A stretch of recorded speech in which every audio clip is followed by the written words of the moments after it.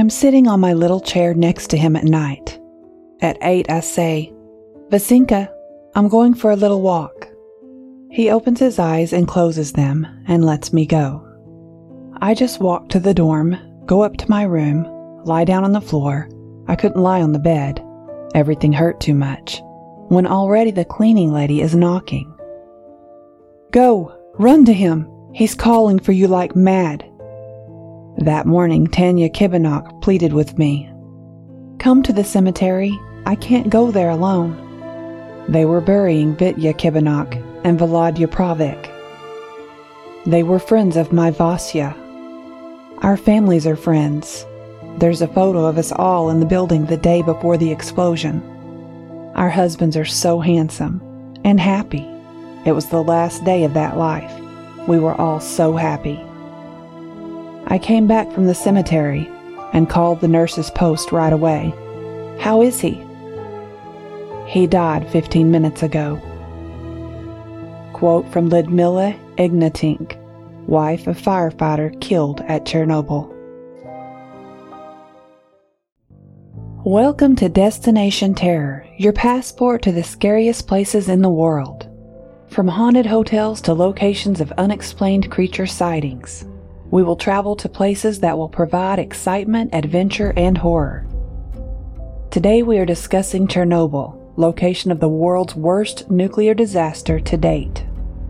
So if you are into travel and all things scary, listen close, and you might just discover your next exciting adventure destination.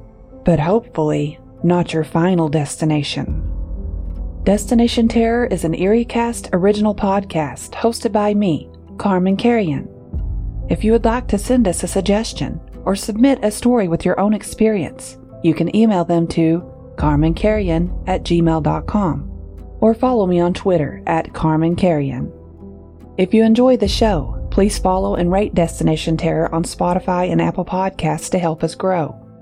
Also, check out EerieCast.com for more scary podcasts such as Tales from the Break Room, featuring allegedly true and terrifying stories that happened on the job.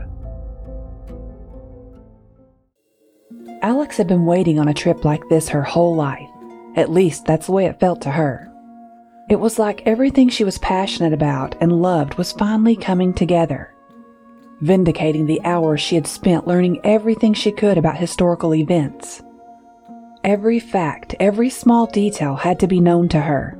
To Alex, it was like going on an adventure with everything she learned. This, coupled with her love of photography, made a perfect match. And now it would all come together.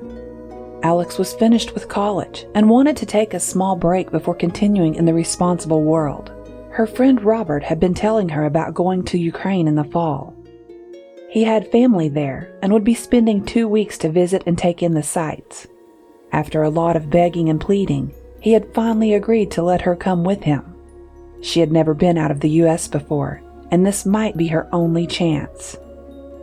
There was another adventure that she longed for as well. Robert's family they would be staying with lived only a few hours from Chernobyl. This was a historical event that Alex had seen on TV and had read about. It would be a perfect opportunity to practice her photography with the ghost town that was left. Plenty of things to see and take great pictures of.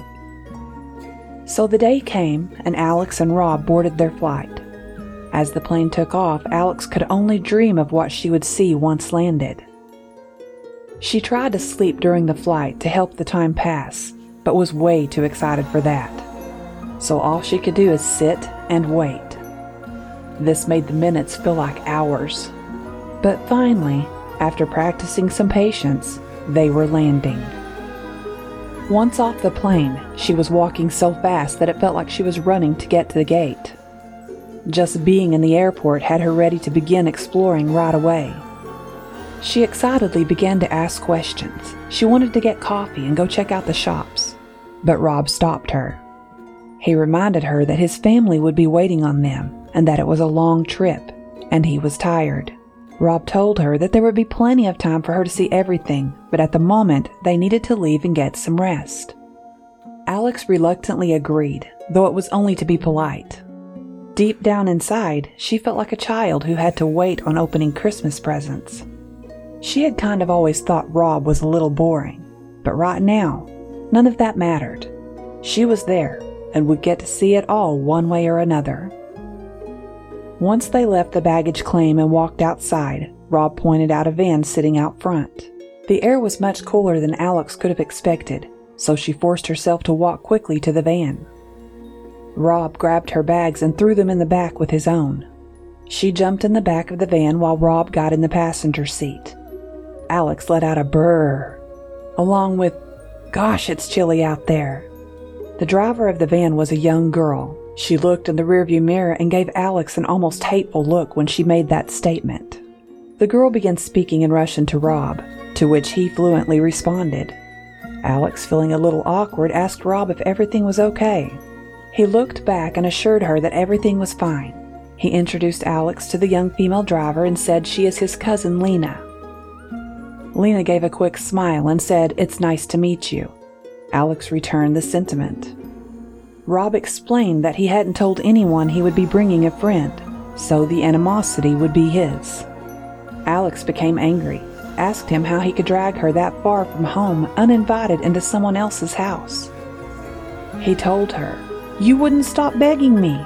I knew that if I asked, they would say no, so I just didn't tell them. Now we'll just have to make the best of it." At this point, Alex was outraged and embarrassed. She asked Lena if she could drop her at a hotel. Rob, getting frustrated, told her, "I will not leave you at a hotel in a foreign country by yourself. Everything will be fine." But Alex insisted. Lena smiled and said she would be glad to drop her anywhere.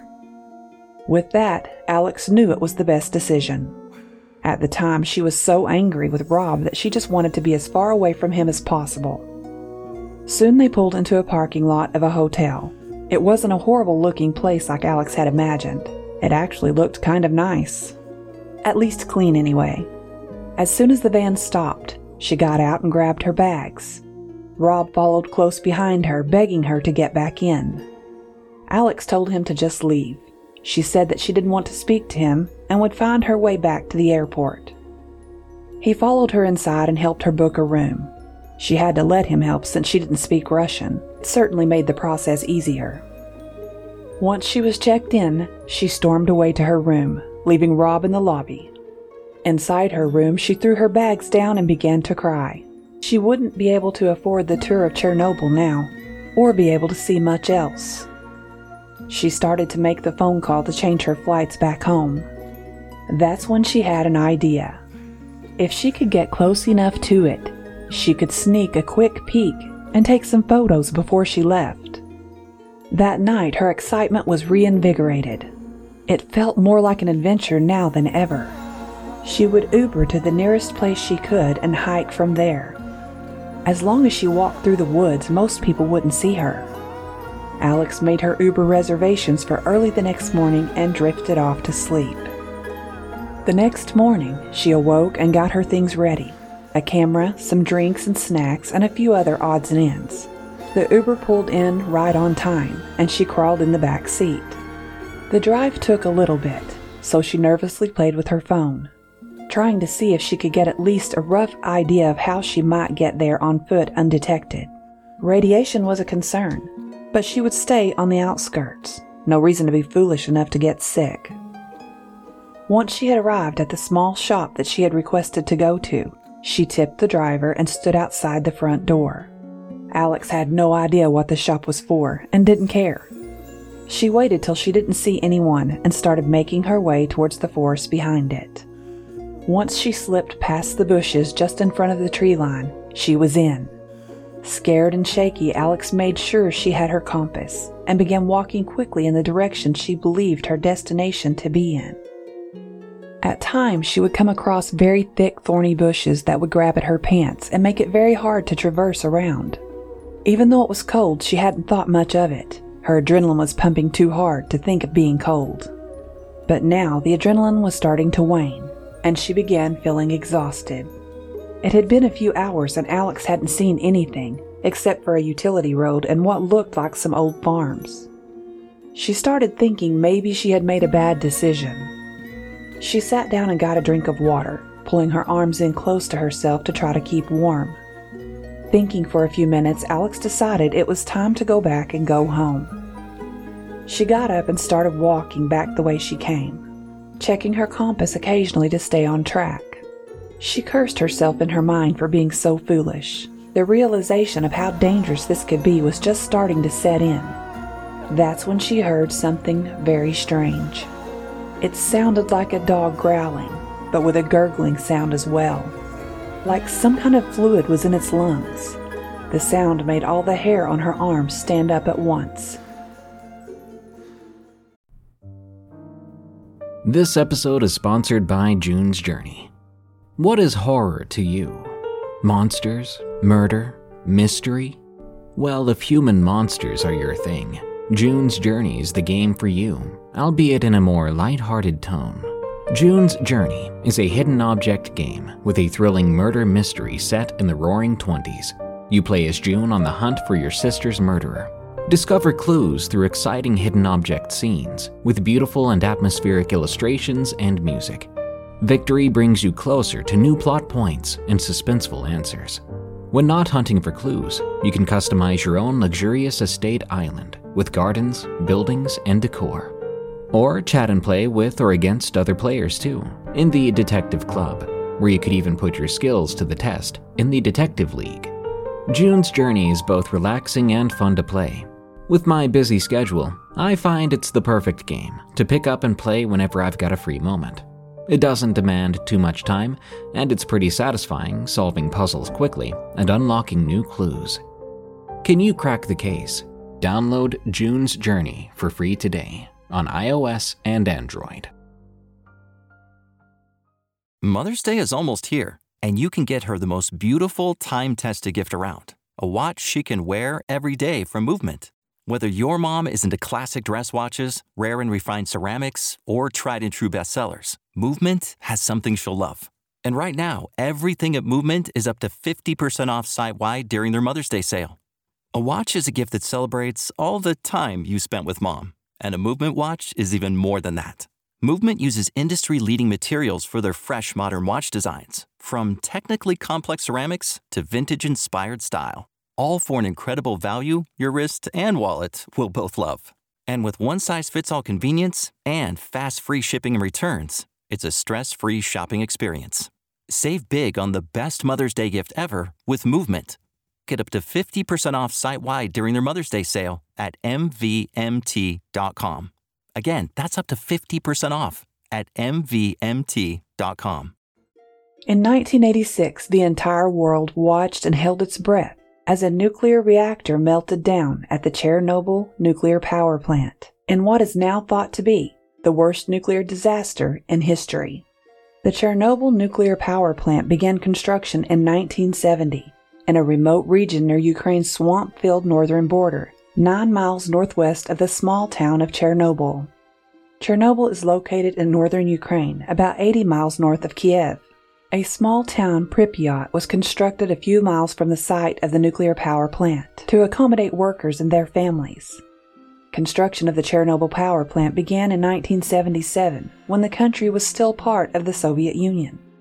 By 1983, 4 reactors had been completed, and the addition of 2 more reactors was planned in subsequent years.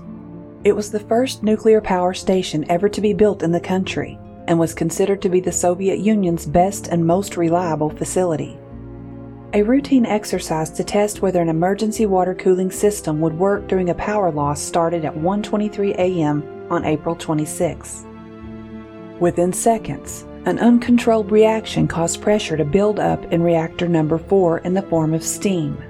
The steam blasted the roof off the reactor, releasing plumes of radiation and chunks of burning radioactive debris. About 2 to 3 seconds later, a second explosion hurled out additional fuel. A fire started at the roof of reactor number 3, risking a breach of the facility. Automatic safety systems that would normally have kicked into action did not, because they had been shut down prior to the test. Emergency crews responding to the accident used helicopters to pour sand and boron on the reactor debris. The sand was to stop the fire and additional releases of radioactive material. The boron was to prevent additional nuclear reactions. Eyewitness accounts of the firefighters who had helped battle the fires described the radiation as tasting like metal and feeling pain like pins and needles in their faces, according to the CBC documentary series Witness. Days later, many of those firefighters would be dead. By the afternoon of April 26th, the Soviet government had mobilized troops to help fight the blaze. Some were dropped at the rooftop of the reactor to furiously shovel debris off the facility and spray water on the exposed reactor to keep it cool. The workers were picked up within seconds to minimize the radiation exposure. It would take nearly 2 weeks to extinguish all the fires using sand, lead, and nitrogen. Meanwhile, life went on as usual for almost a day in the neighboring town of Pripyat. Aside from the sight of trucks cleaning the streets with foam, there were initially few signs of the disaster unfolding just miles away. It wasn't until the next day, April 27th, when the government began evacuations of Pripyat's 50,000 residents. Residents were told they would be away for just a few days, so they took very little with them. Most would never return to their homes. It took days for Soviet leadership to inform the international community that the disaster had occurred. The Soviet government made no official statement about the global-scale accident until Swedish leaders demanded an explanation, when operators of a nuclear power plant in Stockholm registered unusually high radiation levels near their plant. Finally, on April 28th, the Kremlin reported that there had been an accident at Chernobyl and that authorities were handling it. The statement was followed by a state broadcast detailing the U.S. nuclear accidents at 3 Mile Island and other nuclear incidents in Western countries. 3 days later, Soviet May Day parades to celebrate workers went ahead as usual in Moscow, Kiev, and Belarus's capital, Minsk, even as hazardous amounts of radiation were still streaming from the wrecked power plant. Most people, even within the Ukraine, were still unaware of the accident, the deaths, and the hasty evacuations of Pripyat. The damaged plant released a large quantity of radioactive substances, including iodine-131, cesium-137, plutonium, and strontium-90, into the air for over a period of 10 days. The radioactive cloud was deposited nearby as dust and debris, but was also carried by wind over the Ukraine, Belarus, Russia, Scandinavia, and other parts of Europe. In an attempt to contain the fallout on May 14th, Soviet leader Mikhail Gorbachev ordered the dispatch of hundreds of thousands of people, including firefighters, military reservists, and miners, to the site to aid in cleanup. The Corps worked steadily, often with inadequate protective gear, through 1989 to clear debris and contain the disaster. A few weeks after the accident, the crews completely covered the damaged unit in a temporary concrete structure called the sarcophagus to limit further release of radioactive material. The erection of the sarcophagus took 206 days. Yaroslav Melnik told the BBC in January 2017, "We worked in 3 shifts, but only for 5 to 7 minutes at a time because of the danger. After finishing, we'd throw our clothes in the garbage." The Soviet government also cut down and buried about a square mile of pine forest near the plant to reduce radioactive contamination at and near the site. Chernobyl's 3 other reactors were subsequently restarted, but all eventually shut down for good, with the last reactor closing in December 2000. Starting in 2010, an international consortium organized the building of a bigger, more secure sarcophagus for the site. The 35,000-ton new safe confinement was built on tracks and then slid over the damaged reactor and existing sarcophagus in November 2016. After the installation of the new structure, radiation near the plant dropped to just 1/10 of previous levels, according to official figures. The structure was designed to contain the radioactive debris for 100 years. Deep within the basement of Reactor 4 lies the Chernobyl Elephant's Foot, a huge mass of melted concrete, sand, and highly radioactive nuclear fuel. The mass was named for its wrinkled appearance, which reminded some observers of the wrinkled skin of an elephant's foot. In the 1980s, the elephant's foot gave off an estimated 10,000 roentgens of radiation each hour, enough to kill a person 3 feet away in less than 2 minutes. By 2001, that rate had dropped to roughly 800 roentgens per hour. Ukraine's government declared in 1995 that 125,000 people had died from the effects of Chernobyl radiation. A 2005 report from the United Nations Chernobyl Forum estimated that while fewer than 50 people were killed in the months following the accident, up to 9,000 people could eventually die from excess cancer deaths linked to radiation exposure from Chernobyl. As of 2005, according to the Union of Concerned Scientists, some 6,000 thyroid cancers and 15 thyroid cancer deaths had been attributed to Chernobyl. Health effects from the Chernobyl disaster remain unclear, apart from the initial 30 people the Soviet government confirmed killed from the explosion and acute radiation exposure. No official government studies were conducted following the explosion to assess its effects on workers, the liquidators, and nearby populations. A 2011 study by the U.S. National Institutes of Health concluded that exposure to radioactive iodine-131 from Chernobyl fallout was likely responsible for thyroid cancers that were still being reported among people who were children or adolescents at the time of the accident.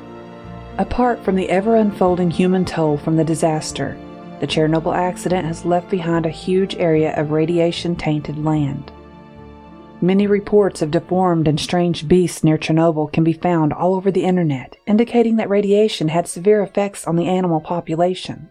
To be sure, some severe mutations were seen right after the accident.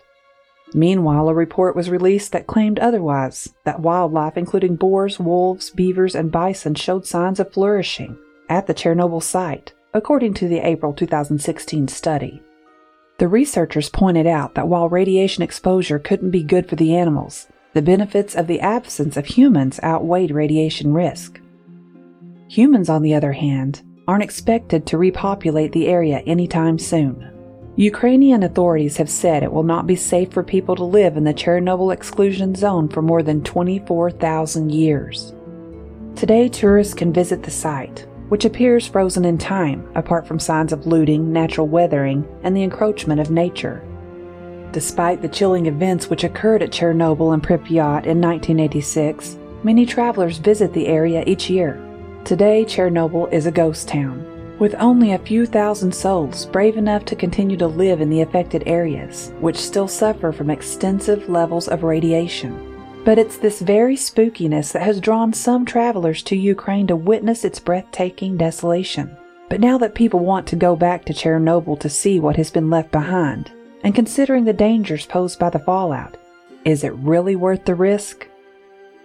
To enter the 18.6-mile exclusion zone, you will need a day pass, which is only available from certain established tour operators, and you must apply at least 10 days in advance. Basically, to go into the exclusion zone without either a tour operator or a qualified nuclear fallout expert with your own safety and monitoring equipment is plain crazy. The environment in relation to radiation levels in certain areas is extremely dynamic, and without proper measurement, you could be exposing yourself to harmful levels. Certain areas, including the machine cemetery of Rossika village, are restricted. Obviously, areas marked as radioactive or forbidden entry zones are exactly that. You should stay well away from them unless you wish to end up another Chernobyl statistic. There are checkpoints within the zone where you will need to show your passport and permit. The amount of radiation you're being exposed to that may affect your health is measured in sieverts. A lethal dose of radiation is in the vicinity of 3 to 5 sieverts in an hour. During a Chernobyl tour, the levels of exposure can range from 130 to 2,610 microsieverts per hour. That is at least 1,000 times less than the potentially lethal level. This exposure is similar to the radiation we would be exposed to on a long-haul flight. If you are not on a tour, where there is professional monitoring equipment, it's impossible to gauge how much radiation you're being exposed to. Exposure to higher levels of radiation puts you at a higher risk of particles remaining on your clothes. Sustained exposure to radiation is the greatest cause of contamination. Be mindful that many of the abandoned buildings are littered with broken glass and debris, and the floor surfaces can be highly unstable. Make sure you wear protective clothing and closed-in shoes. Keep bare skin to a minimum to prevent carrying articles of contaminated material with you for a long period. Wear disposable coveralls or dispose of your clothing after you leave the site. Make sure you thoroughly clean your shoes. Visiting Chernobyl and taking a tour of the Chernobyl exclusion zone is said to be a completely unique experience. Traveling there provides you with the opportunity to walk around abandoned towns and villages within the exclusion zone and witness the impact of the worst nuclear disaster in human history. But don't wander off alone and follow the rules, because who knows what is lurking in the restricted areas of Chernobyl. You know how to book flights and hotels. All you're missing is a tool to plan the travel experiences you'll have once you arrive. That's why you need Viator. Book guided tours, activities, excursions, and more in one place to make your trip truly unforgettable. Viator has over 300,000 travel experiences to choose from. Everything from simple tours to extreme adventures and all the niche, interesting stuff in between. So you can plan something that everyone you're traveling with will enjoy. Real traveler reviews give the inside scoop from people who've already been on the experiences you're considering. So you can plan with confidence. Free cancellation helps you plan for the unexpected. And 24/7 customer support means you can travel worry-free. Download the Viator app now and use code Viator10 for 10% off your first booking in the app. Find travel experiences for you. Do more with Viator.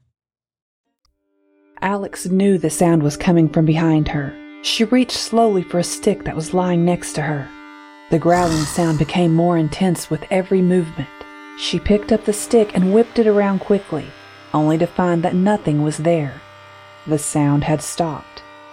She shook off the fear and said out loud, "To hell with this," as she started jogging back toward civilization. While she was running, she could have sworn at times she could hear something running behind her. It was hard to decide where it might be coming from, or if it was really even there. It was around this time that she saw one of the barns she had passed coming in. Cold and hungry, she had to stop. Alex pushed the door open and went inside, hoping there might be some old farm implements or something that might be used as a weapon. But her hopes were crushed. Nothing but trash, almost as if someone had used it as a dumpster. Alex quickly ate her protein bar and checked her compass once more. The thought came to her that she would need a ride when she got back to the shop. Then she dropped her compass when she heard something scraping down the walls of the old tin building. Not like a tree limb, but more like an intentional clawing. Alex shuddered, hoping the sound would offer up a harmless logical explanation, though only the gurgling growl she had heard once before came through. Frozen with fear, Alex tried to be just as quiet as possible. This growling sounded ominous with anger or hunger, the kind of sound no one wants to hear when they are alone in the woods. Suddenly it stopped again. She waited a few minutes and went for it. She ran, hitting the door with her shoulder, and took off in a violent sprint. But this time, she got a glimpse of what was after her. It ran on all four legs and moved quickly. The creature looked to have large, fleshy knots under its neck. Its face could have almost been humanoid. The arms looked powerful like a gorilla, though having claws at the tips of its fingers. But the teeth were mostly human-looking. As Alex ran, she kept tripping and falling over her own feet. She was running too hard to maintain her balance. Finally, she stopped and looked behind her. She didn't see or hear anything, so she checked herself to make sure she didn't have any serious injuries. She realized she had left her phone and compass at the barn. Going back would not be an option. She had no idea which direction she had ran in. Just as she put her hand to her face and began crying, she felt a large, cold hand wrap around her throat. The hand squeezed tight and then drug her to the ground and off into the woods. The creature stepped back and flung her into a tree. Alex felt and heard her bones crack when she made contact with the bark. She slid down the tree and landed on the ground. The creature quickly grabbed her again and put her face nose to nose with its own. Alex was begging for the monster not to hurt her. It acted like it knew she was hurt and could not move. And then it made a noise almost like a human talking, but with the raspy gurgling she had heard before. The beast relaxed its grip, and that's when she jammed a stick directly in its ear. It let out a horrifying scream and began flailing its arms around and beating the ground. Using her chance, she began trying to run. Her legs were fine, but it felt like she couldn't breathe. Air would not go into her lungs, and with every attempt it felt like someone was stabbing knives into her sides. Alex began to cough and noticed blood was coming up. Her throat felt like it had razors in it. She knew then that the creature had seriously damaged her neck. Falling over from pain and lack of oxygen, Alex waited. She knew her wounds would be too extensive to survive. Maybe giving in and letting this creature have her would be the easier way to go. She began crying once more and waited to feel the creature's hands again. She hoped that it would be quick. But after a while, the attack had not come yet. Alex thought, wouldn't that be her luck? To get mauled by a mutant creature, but not finished off, left there to suffer? She grabbed a large stick and began dragging herself along slowly. Unsure why she was even trying, it seemed better than laying still. As she dragged herself along, it was starting to get dark. Soon it would probably be over. Once the dark had set in, she would most likely freeze, with the amount of blood loss she had experienced. Then she saw a sign. It was in Russian, but Alex knew what it said. The sign read Chernobyl, with a large radiation sign above it. It was almost laughable now, but there was some strange hope in actually being there. Alex sat down thinking someone might see her there soon. Maybe she could be rescued, and a year from now it would be an experience that she learned from. She saw some lights in the distance and began waving her arms, trying to yell to the point of spitting up more blood. Then she felt something grab her leg. It jerked her quickly to the ground, and she felt its dull, human-like teeth pierce her face. Thank you for joining me to explore Chernobyl. Tune in next week as we discuss another exciting and terrifying adventure destination. I'm Carmen Carrion. Remember, you can send me suggestions and stories of haunted places to my email, carmencarrion@gmail.com, or follow me on Twitter @CarmenCarrion.